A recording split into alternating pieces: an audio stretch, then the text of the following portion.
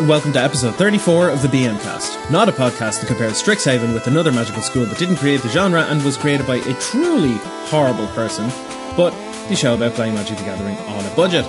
I am Scott, and I'm joined by the giver of runes herself, Emma. How are you doing this week?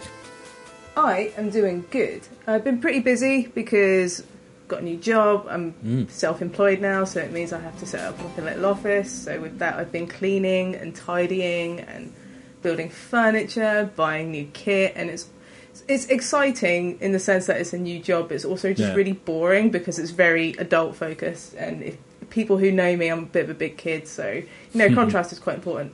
With that, I haven't been able to play a huge amount of Magic, but I did manage to play some Kaldheim Sealed with my good friend Dan over webcam. So we got some pre-release kits and we jammed some games. With that, my sealed pool was pretty nuts. For some reason, every time I play like a pre-release, I always get like the nuts sort of limited bombs. Apparently. So you're always one of my opponents. Yeah, okay. Yeah. So like in Theros, I got Dream Trawler. In Ixalan, I got Tetzamok. In Rise of Ixalan, I got Profane Possession, which was also quite good. And it's just apparently it's just an ongoing thing for me.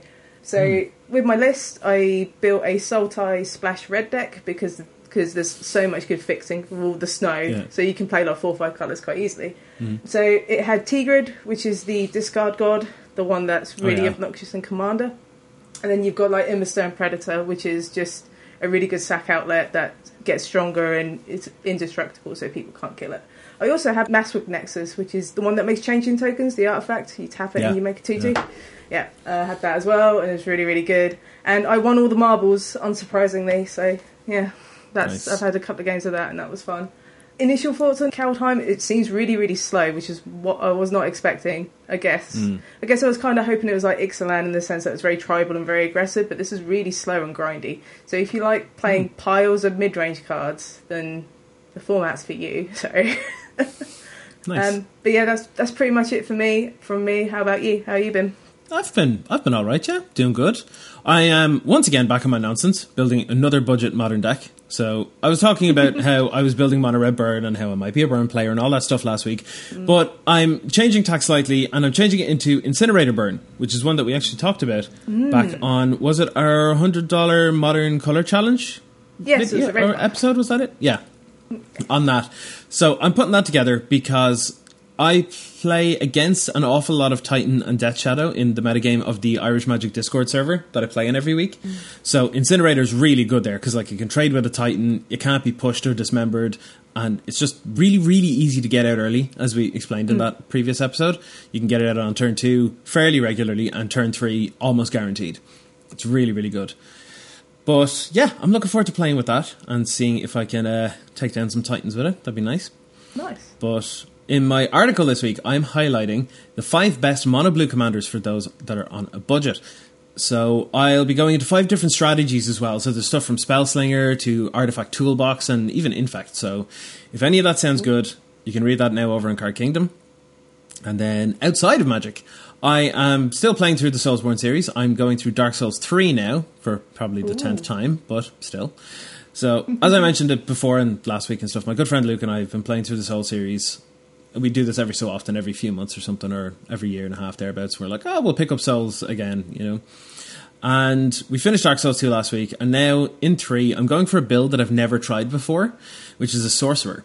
So they just use all the spells, and there's little to no melee for the most part, and it's pretty much all spell based. So you have to manage like a mana system essentially as well. It's super, super hard for me because I'm usually at the front line just cleaving faces clean off of people. That's what I do. I'm like, I've got no time for this nonsense. I'm just getting in there, like take the ankles out of these gods that I'm fighting. And that's my jam. Standing back and being like, oh, hold on a second, I'm just going to go invisible and then I'm just going to pew pew pew you a little bit. No, like not my business at all. I've tried a couple of Pyromancer builds in like the older Dark Souls games because they're quite good. They're like, if you want to blitz through it, they're like the best builds to be. But yeah, I'm like you. I just normally like getting the biggest sword I can possibly get and just yeet people with it. That's the way.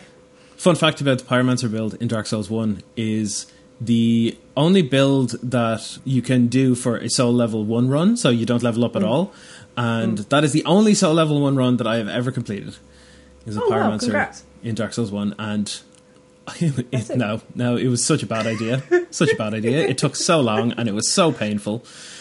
But it's a labour of love. Yeah, more of a labour of hate. But similarly, the strange thing that is kind of in common with the Soul Level 1 run from Dark Souls 1 and the Sorcerer in Dark Souls 3 is I'm learning a new skill, and that is how to deal with dying an awful lot.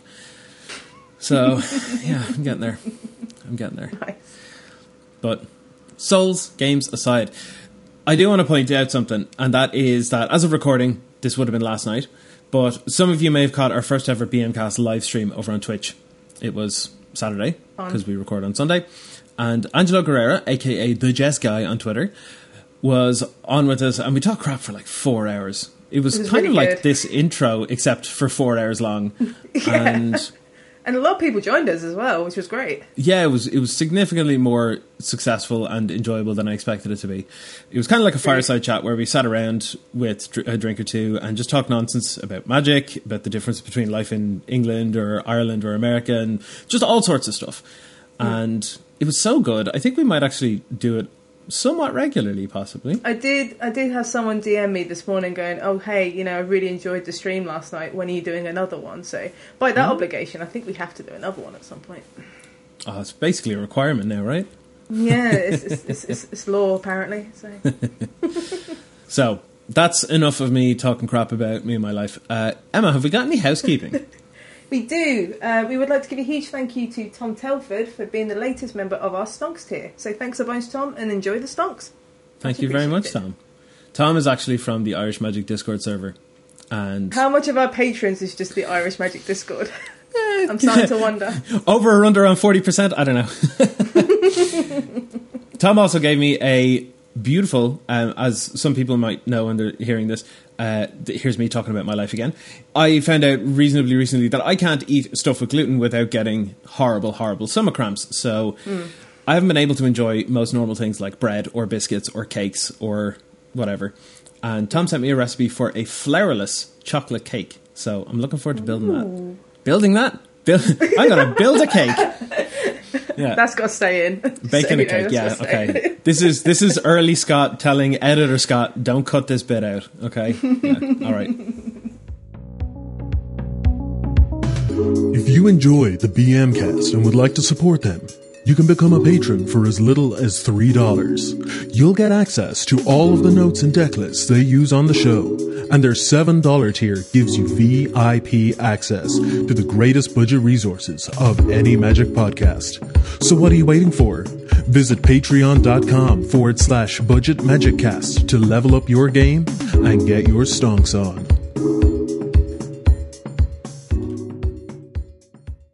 Okay, so before we jump into the meat and bones of the episode, despite the fact that we're nearly 10 minutes in, which is an absolute travesty as far as we're concerned, right? we always slag off those podcasts that take like 20 minutes to get into an episode. We've lived long enough to become the bad guy. Yeah. So, but before we jump in, I want to talk about a card of the week, and it was inspired by a game of Commander that I played yesterday. I put together my Talrand Sky Summoner deck again, except I didn't really follow the exact list. I kind of just took the cards I could find and just jammed them together and was like, close enough. And I put this card in thinking it might be interesting, and then when I played with it, it absolutely wrecked. And that is Confounding Conundrum. Yeah. So it's a 20-cent card from Zendikar Rising. If you can't remember what it does, I don't blame you. It's 1 and a blue. It's an enchantment. When it enters the battlefield, draw a card. But then whenever a land enters the battlefield under an opponent's control, if that player had another land enter the battlefield under their control this turn, they return a land they control to their owner's hand. So this is excellent at punishing green ramp in Commander, first of all. Cultivate is now a dead card, effectively. Mm-hmm. It turns off fetches in Modern, or makes them fetch on your turn. It absolutely destroys Amulet and Titan strategies in Modern. It replaces itself on Enter the Battlefield. It can be flickered with Yorion and Brago and stuff as well. And a neat little trick that I learned is that you can Field of Ruin someone after they've made a land drop in their turn and force them to bounce a land back to their hand. That's gross. It is hilarious and fantastic. And for 20 cents, it is absolutely worth it. In fact, the full art version of it is $1. So if you want to get some fancy stonks, you can get that too. Get that budget bling. Mm-hmm. So, now that I'm finally finished talking crap, let's talk about our Modern Highlights episode. We are talking about death and taxes. Emma, give us a little rundown on what death and taxes is and how to play it. Right, so Death and Taxes has been a strategy in Modern since the birth of the format, I want to say, just because it's a popular deck in Legacy, and a lot of decks in Modern are inspired by the ones in Legacy. What we're talking about with Death and Taxes is that it's an aggressive, disruptive strategy. All you care really about doing is gaining incremental advantage throughout the game, and by making creative and very unintuitive plays. It can be a difficult deck to play because there's a lot of nuances and fine lines. You don't really get like nut hands or like turn to someone. You don't get like these god hands or these cards that go, oh yeah, I win the game on the spot. But what you do get is a load of cards that do lots of little things together. With those little things, you're just looking to make your opponent uncomfortable to the point where they can't do their game plan. You're making them stumble. Eventually, you just become the aggressor, and then you beat with these cards like Thalia, Guardian of Thraben or Flickerwisp, and they're all evasive as well, so they're very tricky to deal with. Yeah, like you're not really looking to lock your opponent out, but one way that I heard it being described as before was you're looking to inconvenience them to death. Yeah, that's pretty much it. It's just small things that can just stop you from doing something. You have to hold off on a turn because you don't have enough mana to cast your spell because there's a Thalia in play, or a Flickerwisp is taking your land out for the turn, so you can't play any more spells. It's just really inconvenient, but it becomes a point where they can just take advantage of that. Yeah. So while combo decks and stuff might be the opposite of mid-range decks, I feel that Taxes is like the inverse. So instead of gaining incremental advantages, you're causing incremental disadvantages. And that, I think, is a key way to look at the strategy and how it plays out. If you are a member of our Patreon, in the show notes, you'll have access to 3 different deck lists. One is going to be a list that we have taken from the Modern Prelim that was on the 18th of February this year. And then there are 2 other lists as well. One is Emma's Brew that is on a budget and does not involve Aether Vial because Aether Vial can be quite pricey. And then the other one is with Aether Vial. So if any of those seem interesting to you or you would like to look them up, they are available on any tier over on our Patreon. So, Emma, I do know that there are quite a few different versions of Taxes. How do you know which one is the right one for you? Like, do they do different things? They all do different things, and one of the best things about Death and Taxes is that it's just incredibly versatile. So you can, if you have like mono white Death and Taxes, for example, and you're just starting out, and you're like, you know what, I fancy something different. I don't want to do the same thing every time. It's like, okay, I could go into like blue, I can go into red, I can go into green. You can play Death and Taxes in any colour pairing as long as you keep the white. So let's go through the list, shall we? To begin with, you have mono white Death and Taxes, which is often the default strategy, one that promotes the most consistency and the most success because you just got planes, it's very, very simple, it's a simple curve, you've got this streamlined mana base, and your threat density remains the same. Important to note that most Death and Taxes lists are mostly white, you are splashing the second colour lightly. Yeah. So, Azorius Death and Taxes is another popular one. This often uses a spirit sub-theme. It can be seen as Azorius Spirits as well to some extent because you run stuff like Spell Queller and Selfless Spirit. And you can sometimes run like Supreme Phantom as well. It's more tempo-focused rather than disruptive compared to Mono White. Then you have Orzhov Death and Taxes, which is like the white-black variant. It's another popular strategy. It uses stuff like Tide Hollow Scholar just to take cards out of people's hands. It also can use stuff like Eldrazi, so you see stuff like Wasteland Strangler, Fortnite Seer, Reality Smasher. It's one that you're quite familiar with, aren't you, Scott? You played a lot. I played it a lot before, and it was so much fun. Yeah. Love it. Also, Wasteland Strangler could be good now because it can eat up Fatale cards, it can eat up Suspend cards. Might be a good option in the future. And then you have Selesnya Death and Taxes, which is more commonly known as Hate Bears. It's a fairly old version of Taxes. It was in the early days of Modern. It cares about value and outgrounding the opponent. It can be quite expensive because you have stuff like Horizon Canopy and Noble Hierarch. But you do have stuff like Baza Paradise, you run stuff like Gaddock Teague, and you can run like a couple of Eternal Witnesses for value as well. You also have Voice of Resurgence, which is a card of Modern's past as well, which also saw quite a lot of play in those decks. And then finally, you have Boros Death and Taxes. This is the least popular one, but it can be quite fun because you are attacking the mana base more so than the other strategies. You use stuff like Magus of the Moon, you use Ajani Vengeance just to blow up lands. You can use stuff like Boom Bust as well with Flagstones of Trokir.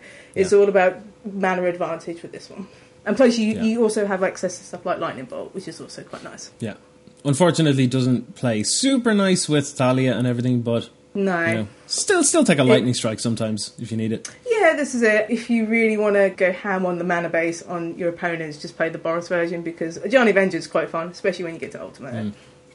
So, with that, there are a couple of key cards, and these are the ones that you are likely to see in basically any variation of taxes that you come across. And the first one of the most obvious ones, is Thalia, Guardian of Thraben. The 1 and a white, 2/1, legendary human, and they have first strike, and non-creature spells cost 1 more to cast. This is the quintessential Death and Taxes creature for me. Yeah, you don't run Death and Taxes without running 4 of these. Like, it's so important to the list. More often than not, people will just remove it straight away just because it's just so backbreaking. And plus it can just trade up because it has first strike. It's a very, very awkward threat. Yeah, absolutely. And hand in hand with Thalia is Leon and Arbiter. The two of those, if you put the two of those down and then you start ghost quartering people, you can pretty much lock people out of the game. I know I said earlier you more inconvenience them to death, but turns out 4 power attacking per turn plus you can't cast spells basically ever is a pretty good combination.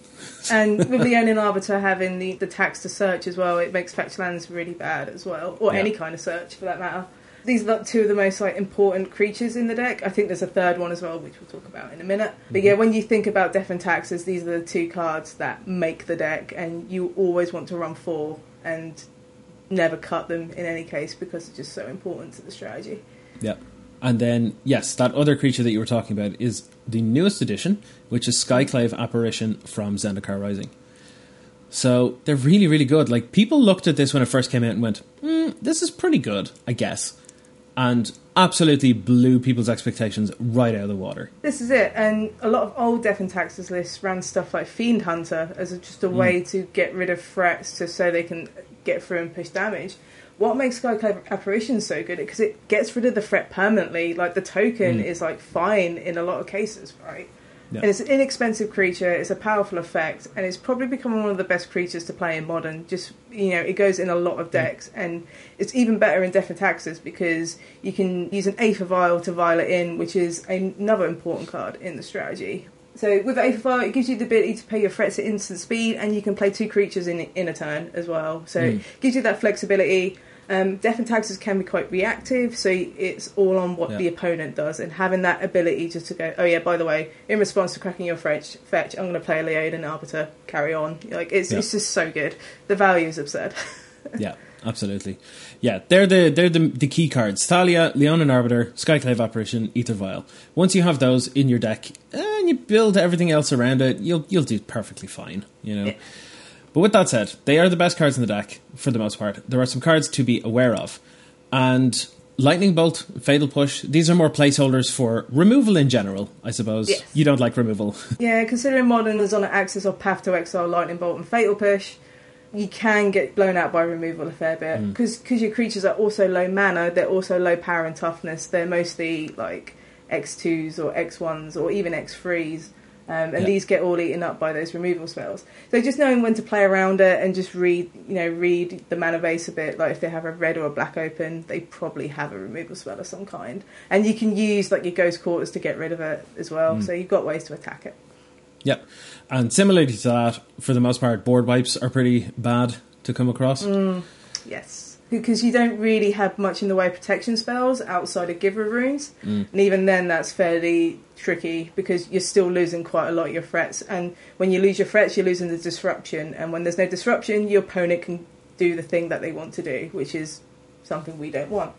So yeah, stuff like Damnation, Wrath of God, and Anger of Gods are all pretty bad. Engineered Explosives is a bit of a blowout as well, because it can take out your Aether Vial, which you need to carry out your game plan. So. Yeah, there's one little thing that I'm going to put in here, because you mentioned Anger of the Gods, and this should technically probably be in the tips and tricks section, but I'll throw it in anyway.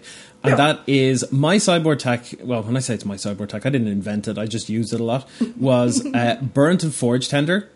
Is excellent against Anger of the Gods because it's pro-red in and of itself, but it can sacrifice itself to prevent damage from any one red source. So if your opponent goes Anger of the Gods and you go, well, in response, sacrifice Burnt and Forge Tender, or Violet in, then sacrifice it, prevent damage from Anger of the Gods, that one that you're casting right now, it means that it won't actually kill any of your creatures because it won't deal damage. So that's nice. But I digress. Finally, one of my least favourite cards to see when I'm playing taxes. Oh god, Torpor Orb. Yeah. So if you don't know what Torpor Orb does, it's a 2-mana artifact. Basically says enter the battlefield abilities on creatures just don't happen. And considering Death and Taxes cares about ETBs, like you have stuff like Flicker Wisp, Skyclave Apparition, and even Stoneforge Mystic, Torpor Orb just shuts off half your deck, and it is very frustrating to get around. In most main board situations, you don't have a way to deal with it, so it's important to have some artifact removal, which we'll talk about in the sideboard in a little bit. But it's really, really bad. Like, it just hoses the deck, and it's, in most cases, you just become an aggressive deck because you just can't value people, so you just have to turn sideways. Yeah. I just thought of something. If Panharmonicon doubles up Enter the Battlefield triggers, is Torpor Orb more accurately named as Non-Harmonicon? Yes, let's call it that from now on. Okay. I like Sounds that. good. All right, so moving on from the bad cards, let's talk about the good matchups. So, what would be an example of a good matchup if you were to pick up and play Death and Taxes? So this one hurts me a bit because I enjoy this deck as well. Is the Tron matchup is super good if you're on Death and Taxes. And this is because Tron likes to do the turn 3 Karn or the turn 4 Ugin. If you have like Thalias in play, that Karn becomes a turn 4 or a turn 5, which is more than enough for you to just establish the board and, you know, start chipping in damage. Also, you're making those expedition maps, Chromatic Spheres and Chromatic Stars cost 1 more. Those Ancient Stirrings aren't looking too hot either. It just really, really helps you just put a foot in the game. Also, because you run stuff like Field of Ruin and Ghost Quarter, you can attack the Tron lands quite aggressively and just take them off Tron altogether. And also, Tron runs very few basic lands, so at some point it will become a wasteland instead of just, you know, a Ghost Quarter, which feels great in a lot of cases.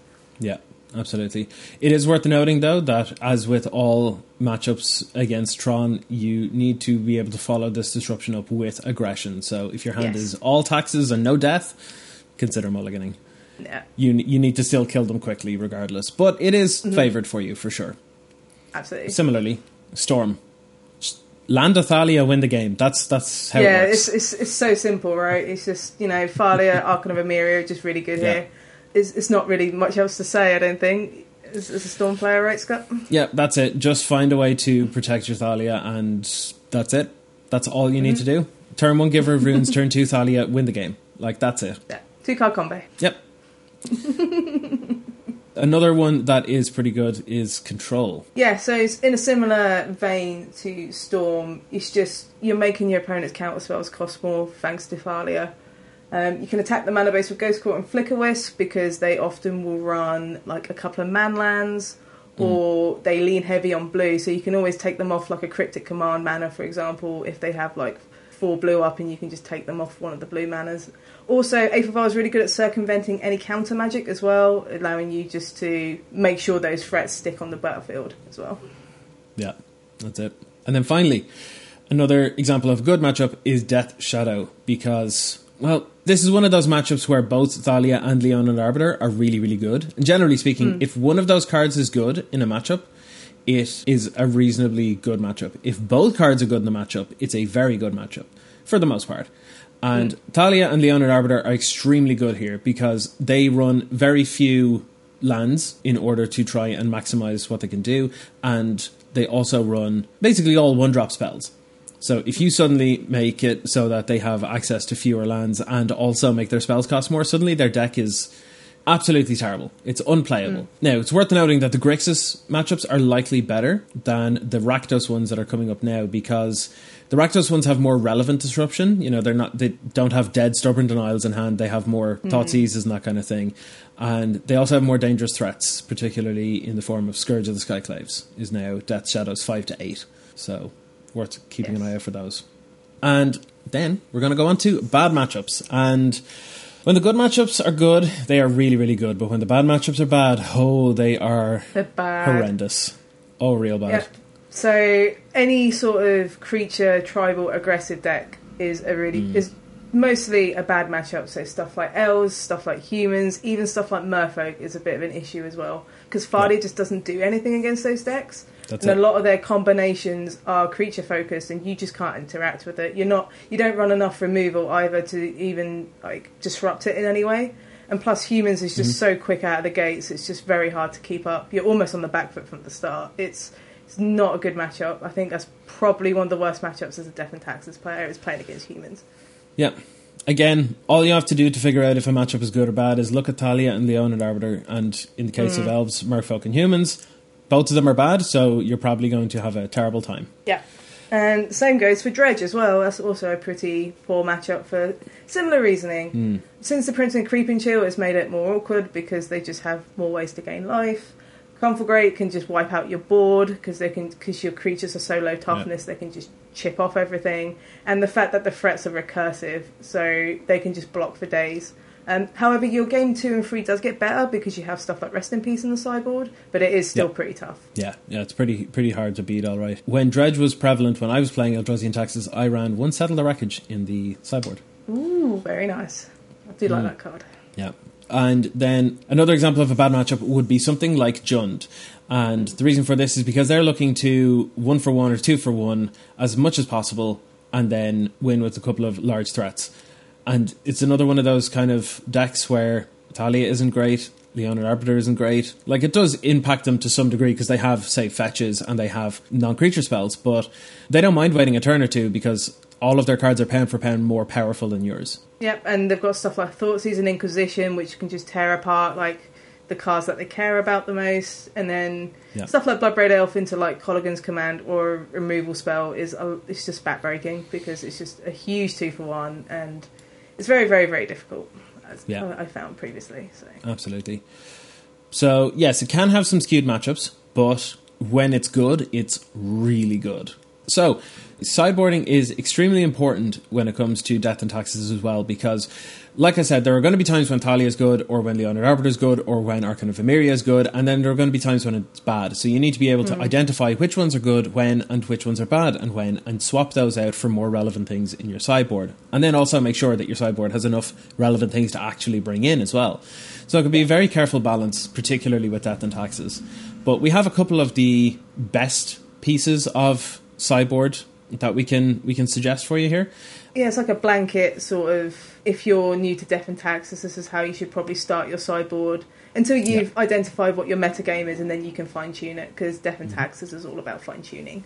So firstly, the obvious one is Rest in Peace. You want at least 3 copies of this, just because you have no other real way to interact with the graveyard, and it doesn't hurt you in any way, so it's just a free roll a lot of the time. And Modern attacks on the axis of the graveyard, so having Rest in Peace is just a great tool to have. Yep.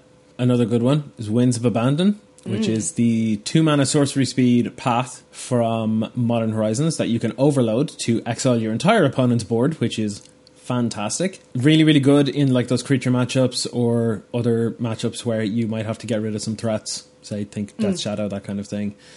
Just good removal. Yeah. Yep, it's just a couple of extra copies of Path to Exile on the sideboard. It's just good for those kind of matchups.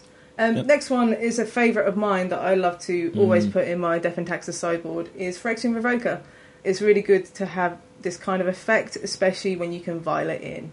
It's a versatile threat, and it can name mana abilities as a part of its Enter the Battlefield ability, which is quite important. It can host some mana dorks and so forth. It's just it's a very awkward card, and if you know your opponent's deck, like, it can be really, really good. Yeah, it's one of those cards that gets more powerful the more you know about the format you're playing in. Yes. Yeah. And we were talking earlier on about Torpor Orb. Another thing that is difficult to deal with is Ensnaring Bridge. And something like Skyclave Apparition won't be reliable enough to be able to take care of both, so you need something along the lines of Disenchant, where you can just destroy whatever it is. If you want something creature-focused, Leonin Relic Ward is also a good shout. If you want a Violin to remove an artifact or enchantment, is another option, if you prefer it that way, but I like to have a couple of copies of Disenchant in the sideboard, just, versatility. Agreed, yeah. If you want to be really cheap in terms of mana cost, you can run Fragmentize, because it'll take out anything that's CMC 4 or less for 1 white mana, which is pretty decent too. Yep. And lastly, you want a couple of creatures that have good protection. So when we talk about protection, it's like protection from a colour. A lot of white creatures have this, so stuff like Miriam Crusader, Auriok Champion, Core Firewalker, all excellent options depending on your metagame. If there is a load of X particular colour in your metagame, you can run these. Auriok Champion's like the default good one at the moment, just because red-black Death Shadows everywhere and mono-reds everywhere. but that's quite expensive at the moment. So you can run stuff like Core Firewalker or Burrington Forge Tender as alternatives. Another good thing about these creatures is that they wear equipment really well. So a Mirian Crusader with like a Sword of Feast of Famine or a Sword of Fire and Ice, or even a Maul of the Skyclaves is a really, really good way to go. Yeah, for sure. Pro creatures are one of the best reasons to be in white, and yes, it's not too strange to have up to like 5 or 6 pieces of specific colour hate in the sideboard either, depending on what you're up against. Yeah, because you're running like the Stoneforge package, so it kind of it all lines up. You can kind of build your own Progenitus with a Mirian Crusader and a Sword of Fire and Ice, almost. So, yeah. So, with all of that covered for sideboarding, we're going to give a couple of tips and tricks that we have to help get you started with playing. Because, you know, jumping directly headfirst into a deck can be a little bit daunting if you don't know how it runs, you've never played it before, and you want to play some games with a friend soon. And if you don't want to look like you don't know what you're doing. So we have some tips and tricks here to make sure that you are going to be able to pick up the deck and pilot it to a reasonable level from the get-go. And one of the first things to do is, more so with this deck than any other deck, is research the other modern strategies that are available. It is critical to Death and Taxes because you've so many tools to combat other strategies, and it often involves specific numbers of types of cards that are put in the main deck or the sideboard and that kind of thing. You need to be able to look up these deck lists and look at different decks and how they play and what new techniques or technology that they're running. You need to be able to tweak and adjust for those and to be prepared for those. And getting you into that kind of mindset in general will just make you a better pilot overall. Yeah. And this is why I suggested Death and Taxes to most players that are looking to start in Modern. You're going to lose a lot at first. Yeah. But then you're going to learn all of these little niche interactions, and then you'll be able to apply all of these little interactions to other decks when you play them. I really think that that's what made me as good as I am in Modern at the moment. Not that I'm particularly good, but I'm manageable in Modern. And I genuinely think it's because of Death and Taxes. Yeah, I think Death and Taxes does a really good job of identifying like threat evaluation, like what is the problem here, what do I need to do to deal with this problem. And essentially it's like Death and Taxes is sort of a toolbox deck. It just has all these tools to deal with all these different kind of decks. And it's just knowing which ones to use against the right sort of strategy. And again, as you said, like you can pass that onto a different deck, even if it's not Death and Taxes. Like you could play like Amulet Titan, for example, or Tron, and it will all transfer over. Yep. Another important thing with Death and Taxes is to maximise your Aether Vials. It is one of the most flexible and most powerful spells in your deck. Yep. Something you can do, this might be a bit of a cheap shot, but I do it sometimes. Like you sometimes at the end of like your opponent's turn, for example, you can tap the Aether Vial, even though if you have nothing put into play, just to force your opponent to do something because they think you might have something. It's very similar to like chalice checking. So if you have a chalice on one and someone tries to lightning bolt you, you can be like, oh yeah, chalice of the void. It's just a good thing just to keep your opponent on your toes, I find. Just makes them use their removal prematurely so you can get ahead. Yeah. Yeah. And one thing that you can do, you were saying about, putting people on their toes or whatever by going end step, activate Aether Vial, and then doing nothing and just seeing what they do. Sometimes your opponents will be aware of what you're doing and they will respond or do something, or they won't respond and do something, or they might even think that you are bluffing them. Yeah. Because if you do that 1 or 2 turns in a row, they're going to be like, well, they clearly don't have anything. They're just going to do this to keep me on my toes. But what if you do have something? Yeah. What if you do have something and you're purposely not putting it in to make it look like it's a bluff, and then they will take a turn and then they'll be like, well, they didn't have that thing because they would have put it in with one of those Aether Vials, and then they go to play something and then you go, well, activate Aether Vial, put it in, like flash it in the Open Arbiter or something. Yeah. There are ways to get people like that. It's a lot of head games that you can play with Aether Vials as well. It's pretty cool. It's great. Yeah. One other thing is Field of Ruin is a forced search. So they still have to search their deck and shuffle, even if they fail to find.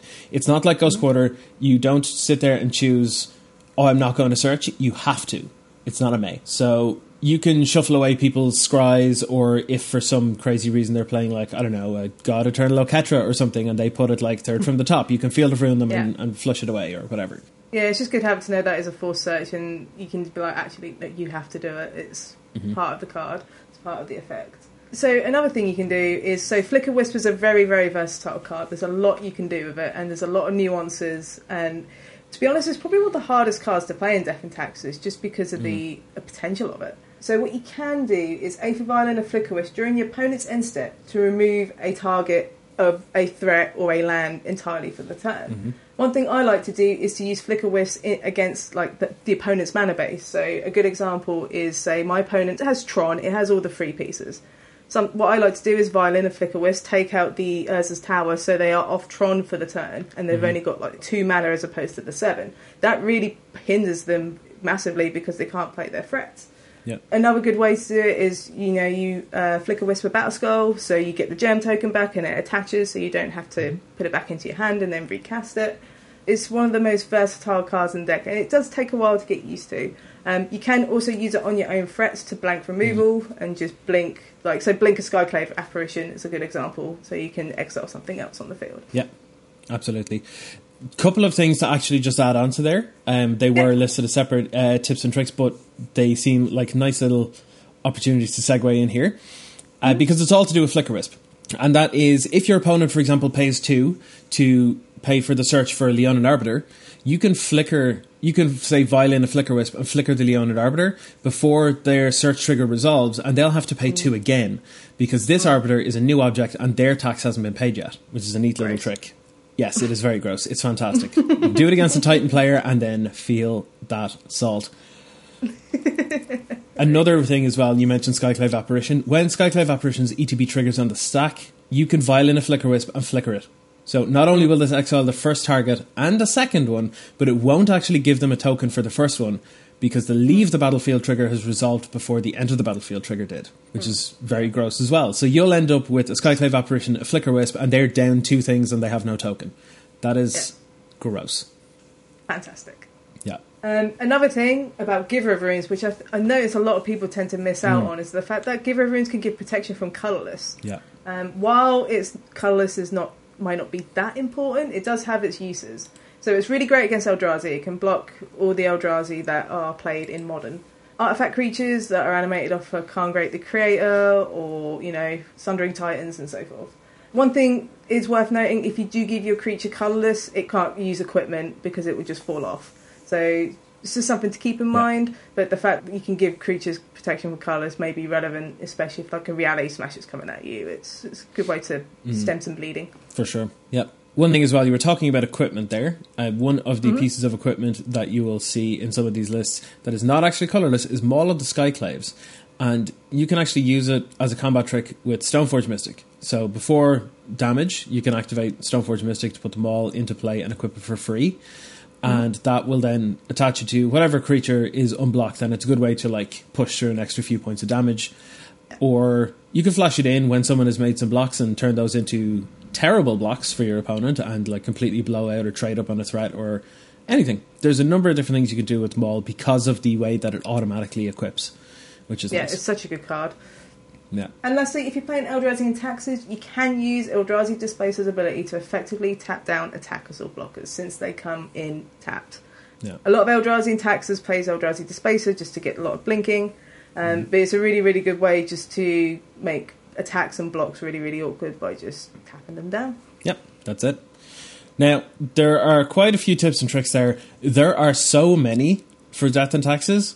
It's so detailed and so in-depth. There are tons and tons of resources available online, but this is just the tip of the iceberg. This is enough to get you winning a couple of games. You will probably learn more and more as you go on. All you have to do is just sort of keep an eye out for things, and a lot of the time you'll learn by making mistakes. That's at least how I do it anyway. I play a couple of things. Make a couple of plays, and then I get blown out because I did one thing in a specific order instead of another way or whatever. And that's okay. It's important to know that, in my opinion, Death and Taxes is one of the most difficult decks to pilot in any format that it is relevant in, because it requires all of these niche and nuanced and fringe abilities, or knowing how layers work, or the stack interactions. If a Magic Judge was a deck, it would probably be Death and Taxes. That's what I think. I agree. But yeah, I think so too. That's a good thing. It just means that it's very it's a stickler for the details. Yeah, I think it's really good if you want to keep your rules knowledge really sharp. Yeah. Like, if you've been out the game for a little bit and you just want to brush up on your rules, just play a bit of Death and Taxes, because it uses uses the stack, it uses layers, it uses different kinds of... does stuff in different phases. There's a lot going on. There's a lot of moving pieces, for sure. Still great, though. Yep.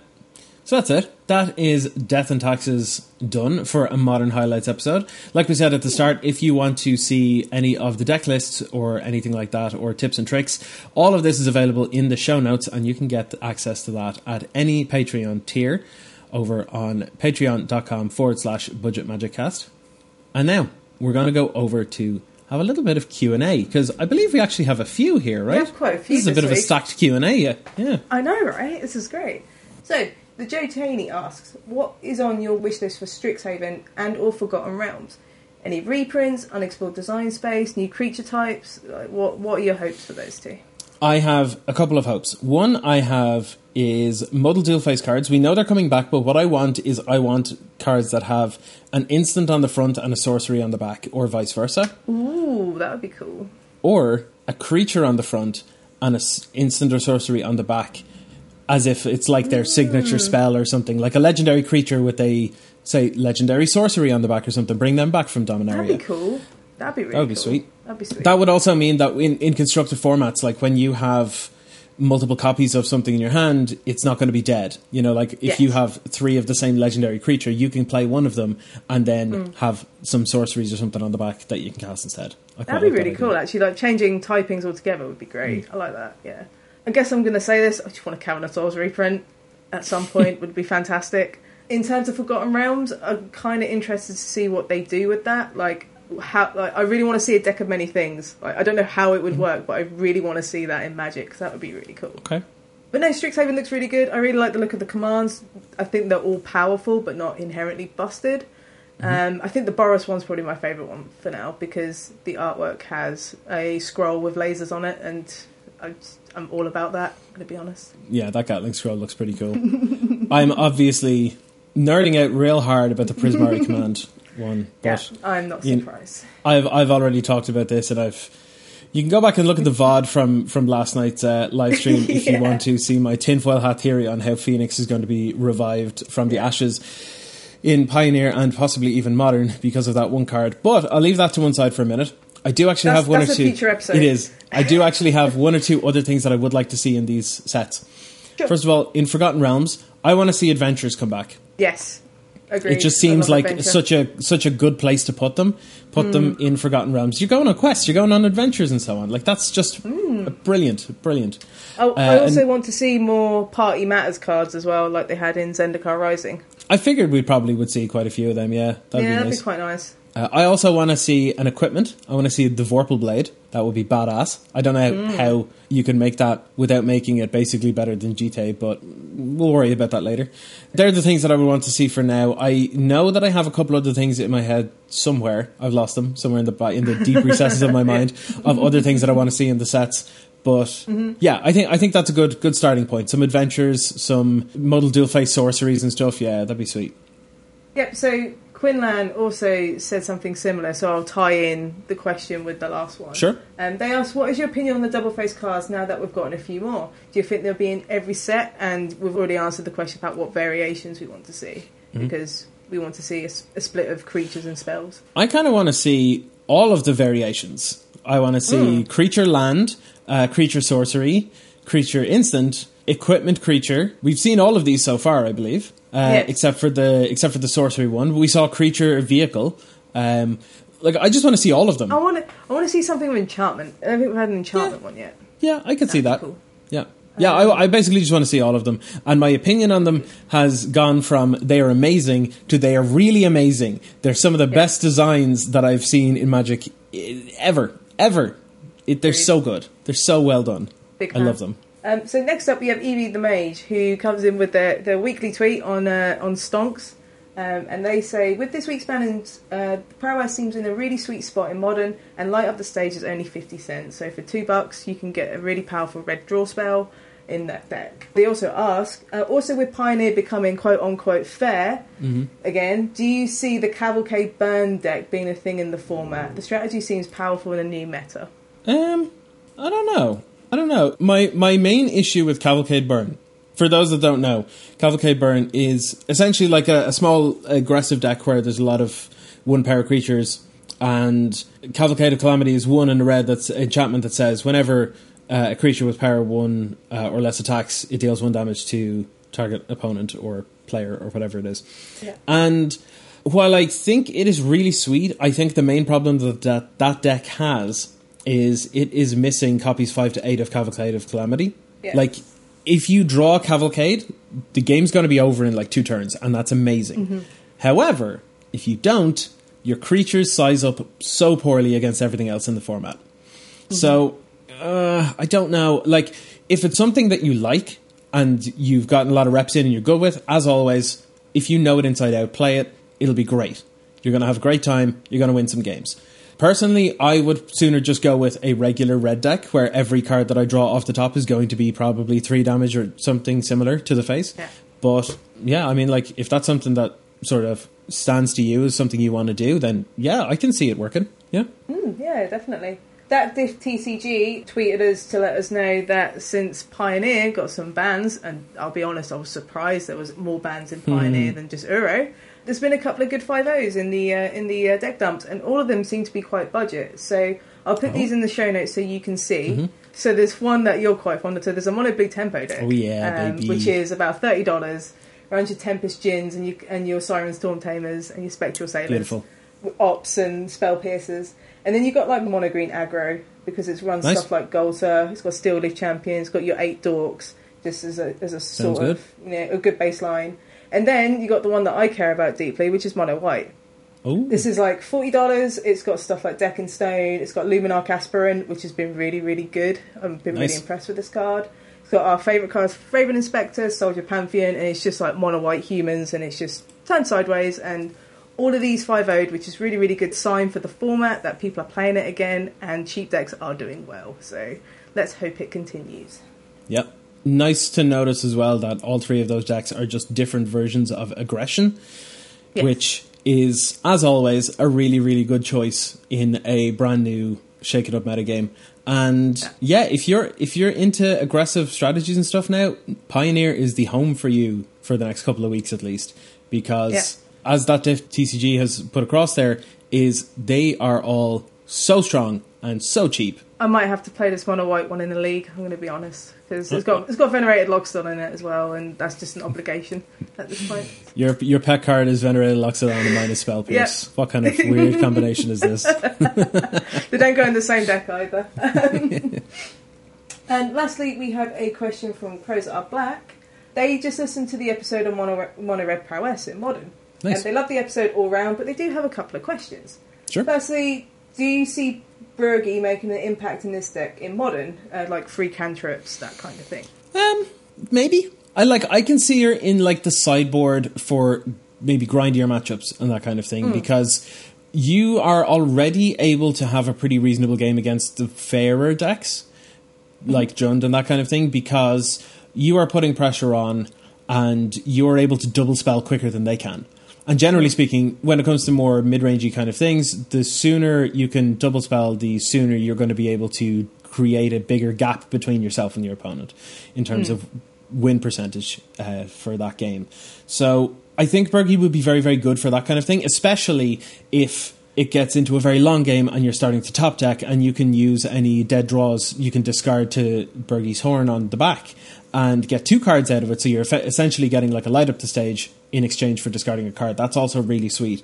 I don't think it can be used in the same kind of way that like Runaway Steamkin is used, mostly because Runaway Steamkin is a perfect setup if you want to use it on turn 2 and then have an absolutely bananas turn 3.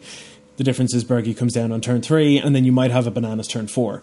So I think it's a turn too slow to try and make it really, really almost unfair of a turn. Like I don't think you're looking for an explosive turn from her in this deck, but I think rather she will just generate the ability for you to double spell quicker and that kind of thing. Sure. And they have a second question. Would you include Bergie in a prowess build for Historic on Arena? Would you keep it to mono red? Or would you splash blue and include things like Fairy Dragon or Storming Entity? I haven't looked at Historic yet, so I don't think I can really answer this one, because it's on my list of things to do, and my new job is to explore Historic. And I feel like mono red's just good anyway. But yeah, I'm not huge on Historic either. However, one thing that I have been meaning to look up is actually close to a mono red prowess kind of build, because you now have Soulscar Mage, and there was, I just actually linked yourself there, Emma, a little while ago, the most recent Modern League results, and there were 3 different versions of mono red prowess, and one of them was very creature heavy, and it had 4 Monastery Swiftspear, 4 Soulscar Mage, 4 Bone Crusher Giant, and similar kind of things. Now, Bone Crusher Giant, not a very unusual one to see in there, but one that was very unusual that I saw, and it's in Historic as well, and that's Heartfire Immolator from, I think it was M21. Oh, yes, I remember that one. 1 and a red for a 2/2 with prowess, and I think it's you can pay 1 and sacrifice it to deal damage to a creature equal to the Heartfire Immolator's power, and that's really cool. Like, I want to try and build a mono red prowess, because all of the cards that I've mentioned there, except for Monastery Swiftspear, are all legal in Historic as well. And it's only a matter of time, let's be real, before Swiftspear is there too. So, yeah, I kind of like that idea. I will always say that adding blue will improve nearly every deck, though. That is, like, that's not me being biased. That's actually pretty true for the most part, you know. But I personally love Sprite Dragon and Storming Entity, so I will definitely advocate for their inclusion as well. But Bergie can be interesting in that as well. I think for the same reasons that I just gave for Modern. Like, I don't think you're looking to have a broken turn, but it will certainly help in Historic to reduce the problem of having fewer 1-mana spells at your disposal.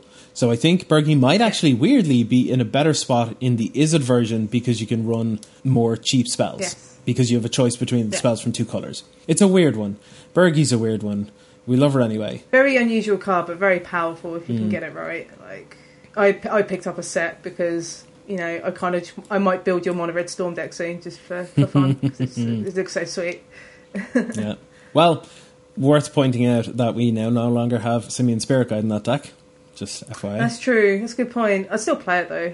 I might not win, but I'm going to have fun. So, because fun tier is the best tier in Magic. So, tier fun is greater than tier 1. That should be our byline.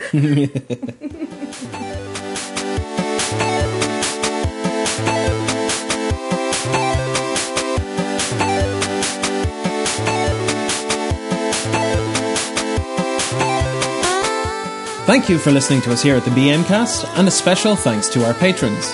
At the Cheering Fanatic tier, we have Alejandro, Kilgore Trout 503, Max Makes Magic, Odin Egan, Philippe Delmotte, The Jess Guy, The Joe Cheney, Bradley Rose, Stephanie Pace, Ian Holland, and the Pauper Guild.